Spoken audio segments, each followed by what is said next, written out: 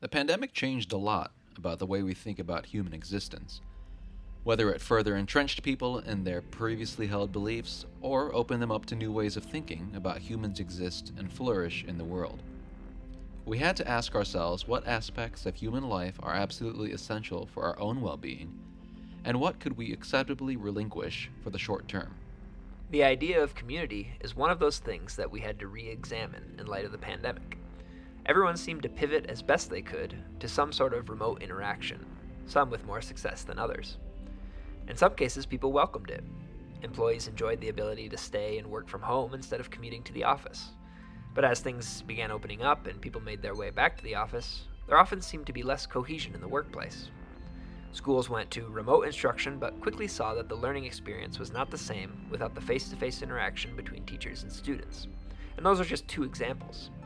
As we head out of the pandemic season and reshape society and culture, community is an element of human existence that cannot be overlooked. In this episode, we ask, has our understanding of community shifted? What does it look like to have a healthy and vibrant community post-pandemic? All that and more on this edition of the podcast. We're a forum for discussion on the issues that are ruminating in the minds of churchgoers, but that are often not raised from the pulpit. Too long has the church shied away from grappling with tough questions and nuanced issues. We're your hosts. I'm Reichert Zalameda.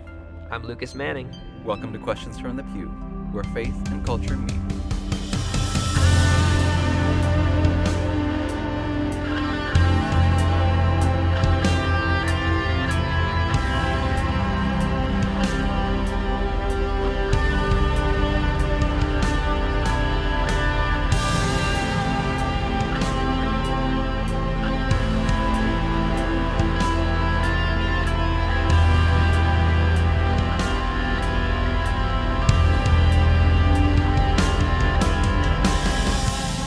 Welcome back, listener. Here we Welcome are. back, Lucas. Oof, to the podcast.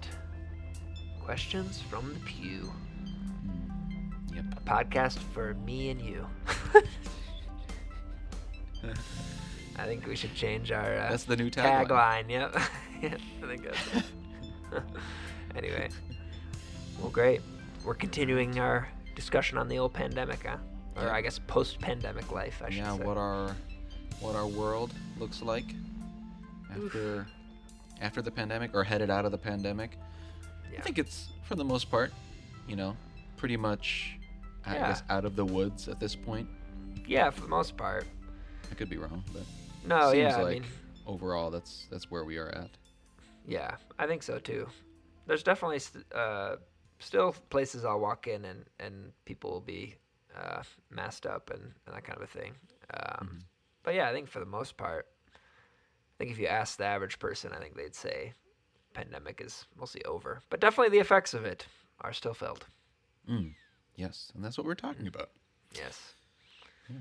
Shall we? Well, should we go ahead and jump into that first question then? Yeah, it sounds great. All right, let's do it.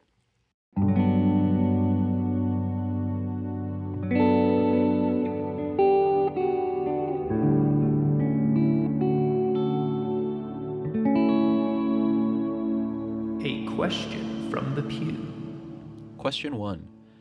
Has our understanding of community shifted? It's a great question. Yeah. I'm serious. I'm going to get that. We're going to get that Yeah. Printed on a mug or a shirt. That's an interesting question, honestly. That's an we interesting should. question. Yeah.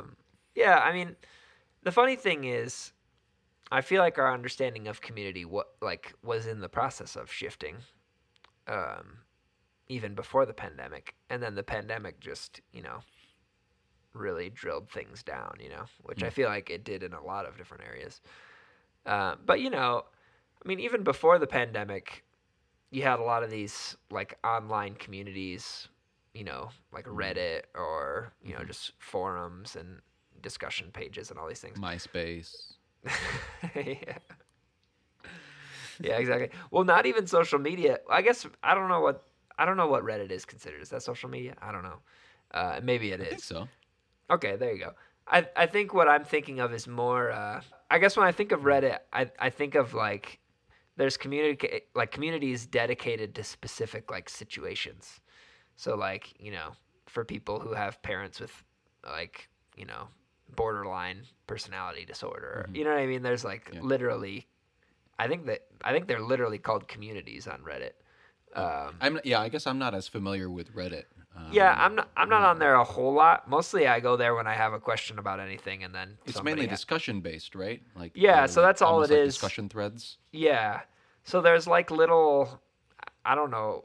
I think they're literally called communities, where it's like it just has a Okay. title, and it's like so like a lot like for instance, for like the borderline parent with borderline disorder or whatever, like it might be like borderline victims is like the Hmm. community, you know what I mean? And then it's just like literally a space where people who have similar situations can like talk with each other and help each other out, and Mm-hmm.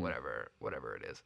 And it's not just that, it's like video game communities, or like Right. movie fan community. It's like every conceivable thing, has a Reddit page and like a Reddit community. Um, and so like it does, like even before the pandemic, I think it did fill like a gap for like, if you're into something but none of your friends are, you know what I Mm-hmm. mean? Like, um, at various times in my life, I've had, there are people close to me who are really interested in music, and that's what I'm interested in, so I can talk about that kind of thing. Or people who are really interested in Old Testament studies, or whatever the thing is. But then there's been times where it's lacking, and so then it like fills a gap where it's like, okay, I can find and discuss. And for me, it's more like interest based. You know what I mean? And Mm-hmm. what I'm interested. But for a lot of people, it's like, um, like trauma or life experience, Mm. or that kind of a thing. So I think we were kind of headed that way. And then obviously social media is kind of a whole nother beast. And I guess by that I mean like Facebook and Instagram and Twitter, which is Mm-hmm. less like forum discussion based and more so, I don't even know, like outward like focused, like you want Yeah. like people Yeah. look at your page or something like that. Yeah. Um, yeah, so I think we were already in the midst of a transition in how community is understood and engaged Mm-hmm. with. And then obviously the pandemic just made it to where physical interactions were now just not happening. So, all we Right. really had were these virtual environments, Yeah. which I think just kind of sealed the deal. Yeah. It's really interesting. Like, so one point I guess I'd be interested in, given what you said, um, is how, I guess, meaningful, I don't know if that's the right word, how meaningful people in those communities, these Sure, online communities, would say those relationships are, sure. to them, right? Because Yeah, um, you, you know, a group of people could be united in a community based on their interest, but would they put that, you know, that community at the same level as, I don't know, something more general, and if sure. Or just word like this in the something best more. way. Yeah, well, like a community that's dedicated to guitar pedals. You know what I mean? It's like, yay, we all like love this thing, but it might not be like a closely held part of our identity or Right, something like that. You know what I mean? right. Yeah, that's a good way to put it. Like, how much of your identity is poured into that community, Yeah, as opposed to others. And I guess here I'm contrasting, you know, like a physical, face-to-face community, you know, where sure, you know, physically meet up and have conversations, sure. that sort of thing. Well, I definitely know it varies. Like, well, and just like the seriousness of the communities, Right. online obviously vary. Like, there's communities for like first and second generation immigrant Mm-hmm. kids. You know what I mean? And so, yeah, I do know. Like, so obviously, like people post and like do they just interact, and that can be helpful. I know multiple people where that's been like it's been actually like a helpful resource. Um, the people who I know who engage with it haven't really like they're not as meaningful as like relationships. But I do know that a lot of people, it's like a gateway to a relationship. You know what I mean? So, maybe it's like, Denver, I don't know. I'm trying to think of a community that's not too serious, but not too serious. I can't think of a good example. But, just like there's, there's location specific communities, you know what I mean? And then it's like, oh, I should just meet up with these people because, we're in the same boat. Or we both go to this school and we're both, Right. of this heritage or something, That part of like virtual communities or remote communities, I don't know what phrase is best to kind of encapsulate all those different kinds of communities. Either, I guess. Non-physical communities, I don't know. Sure. What's interesting to me is the generation gap in between that, because like if you say, like you said, hey, these people share a common interest as I do, we all live in the same vicinity, we're going to meet up and hang out, and if it develops into like an actual, a friendship or a relationship or a community in the traditional sense of the word. If you said that to a generation, before us, that would be mind-boggling. I feel like people, our generation and onward, I feel like is a little bit more open to these kinds of, relationships forming in that way than the previous generation would. No, absolutely. Yeah, I mean, I think it's just a new tool, and obviously, old dog, new tricks or whatever. I wonder if our generation will ever get to a point where it's like, because I feel like we've kind of grown up, especially people a little bit younger than us, with like a lot of innovation just like in our lives all the time, you know what I mean, with like technology and stuff. So I feel like we're kind of flexible, but I wonder if there'll ever be a point where we're like, okay, enough is enough. Yeah. I can't keep doing this. Sorry, that was a small little aside. But yeah, I mean, there's definitely a generational gap. I think like everything, a new tool comes around and there's great benefits to it, and wonderful things that it can be used for. But then also, there's issues that get created, you know what I mean? And that's where, like, if you don't, maybe manifest some of these online communities into physical, face-to-face interactions, which I think maybe a theme on what we're saying is there's really no replacement for that physical human interaction. It's a tale as old as time. I don't know what I mean by that, but I just mean we've been interacting physically, for as long as humans have existed. So I don't think that, 10 years of online access is going to, pull that out of us. But so I think sorry. Go ahead. I was just saying, I think you can use it as a tool to supplement that, and even get some things that like you need and want, but like you can't expect your friends who have no desire to talk about that or anything, you're not going to force them to have an interest or, whatever it may be. Yeah. Yeah, I think there's been an undercurrent of thinking about non-traditional forms of community. Maybe that's the way we'll phrase it. Sure. Non-traditional forms of community were viewed as almost like a lower means of forming a community or being in a community.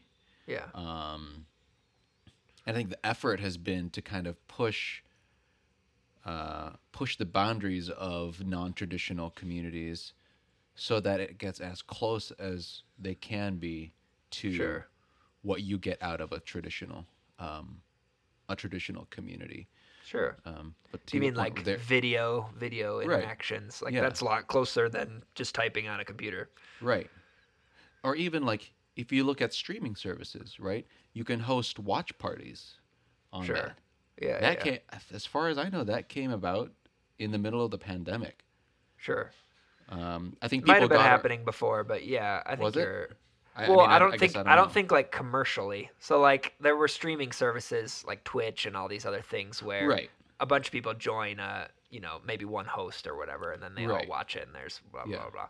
Yeah. But But yeah, I think you might be right. But as far as, commercially, like, the option and actually marketing, you Yeah. know, hey, you have this option and it's official, putting a term Right. to it, watch party, like there's a button on streaming services Yeah. and that sort of thing. I feel like that really, if, you know, because I think you're right. Yeah, it was happening in Yes. smaller pockets prior Yeah. to the pandemic, but the pandemic really catalyzed everything in terms of Totally. that area.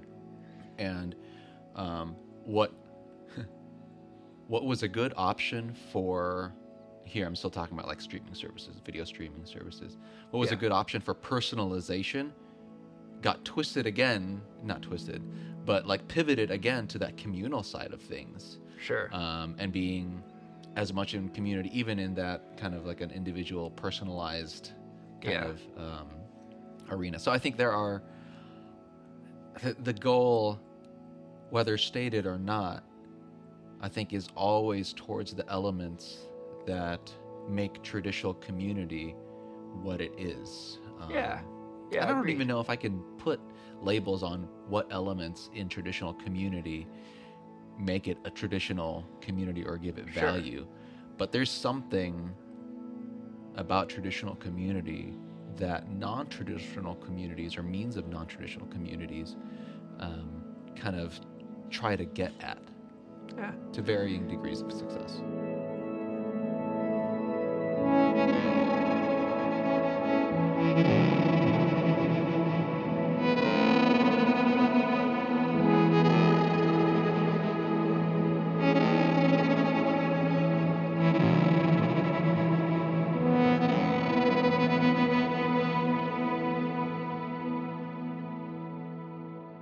Yeah.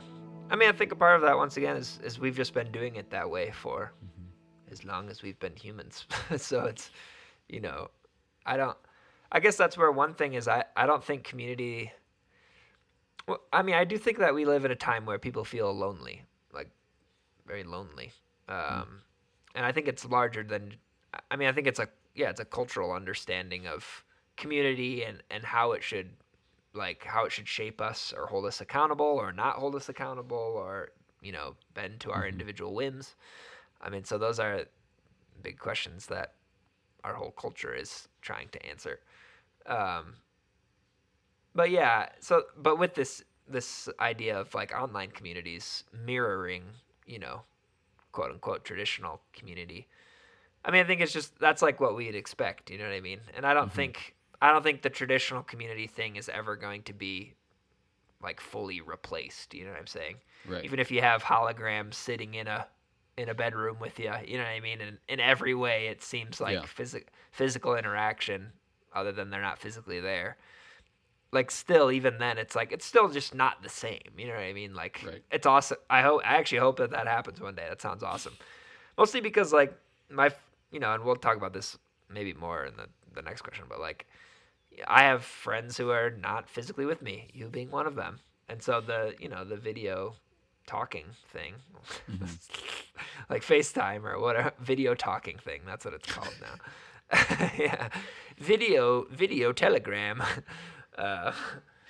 But I don't know. It's it's been great to have at least that option. You know what I mean? People obviously used to not be able to do that kind of thing. So, all that to say, I don't think it'll ever fully replace, but I think it will continue to mimic as much as it can. Yeah, I think mimic is a good word to use for that. Yeah. I think it also highlights the just in terms of the shifting aspect, like how is that, our community idea of community shifted. I think there's a shift towards, I guess, I don't know, greater inclusivity, in terms of like, people who can't physically be a part of a community, for whatever reason, whether it's disabilities or illness or what. Yeah, it could be a wide variety of different things. I think that shift to be more aware of those communities, or that demographic, has really been highlighted in this season. And I guess coming from my context or our context of churches, I feel like churches um, really got on board with the whole like virtual service, virtual church kind of remote communities. Yeah. I'll talk about it more in a later in the next episode, but to do that well, I think is a hard thing to do because we can Sure. have community remotely, but it's difficult if you want a good community.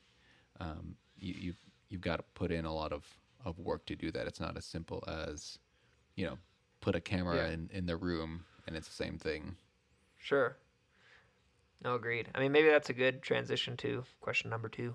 Yeah, cool.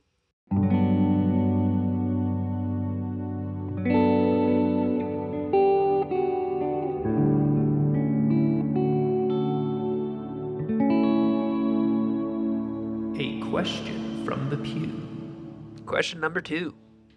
What does or should it look like to have a healthy and vibrant community post-pandemic? That's a good question. I think one thing is to make space for. Obviously, there's always going to be. I think there's always going to be like a physical aspect of community, like there will be physical communities. Sure. Again, if we're going to use the term, traditional communities, but making space for the non-traditional, I think, because to your point, it's not going to go away, right? And it's not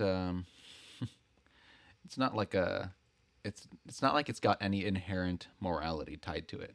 Right. So it's like if it's here to stay and people are using it, how can we best utilize it to strengthen community in general? Totally. Or how do we need to shift? Again, to the previous question, how do we need to shift our ideas of what a community looks like, and how do we make space for that? How do we create those communities? So I think that first step of it's almost like coming to terms with the state of how things are, is to be aware of that and kind of make space for that, be open to it. Yeah, I agree. I mean, I think that it'll come from like multiple sources, at least in today's world. It used to be you lived in a town or a neighborhood, I guess, and it was just like that's where you lived, and everybody there was your community, and that's and to a certain extent that's still true today. It's not that that doesn't exist anymore. But like even thinking about my own life, it's like I go to these different communities all the time. You know what I mean? And I'm transient between different communities that might not even really overlap.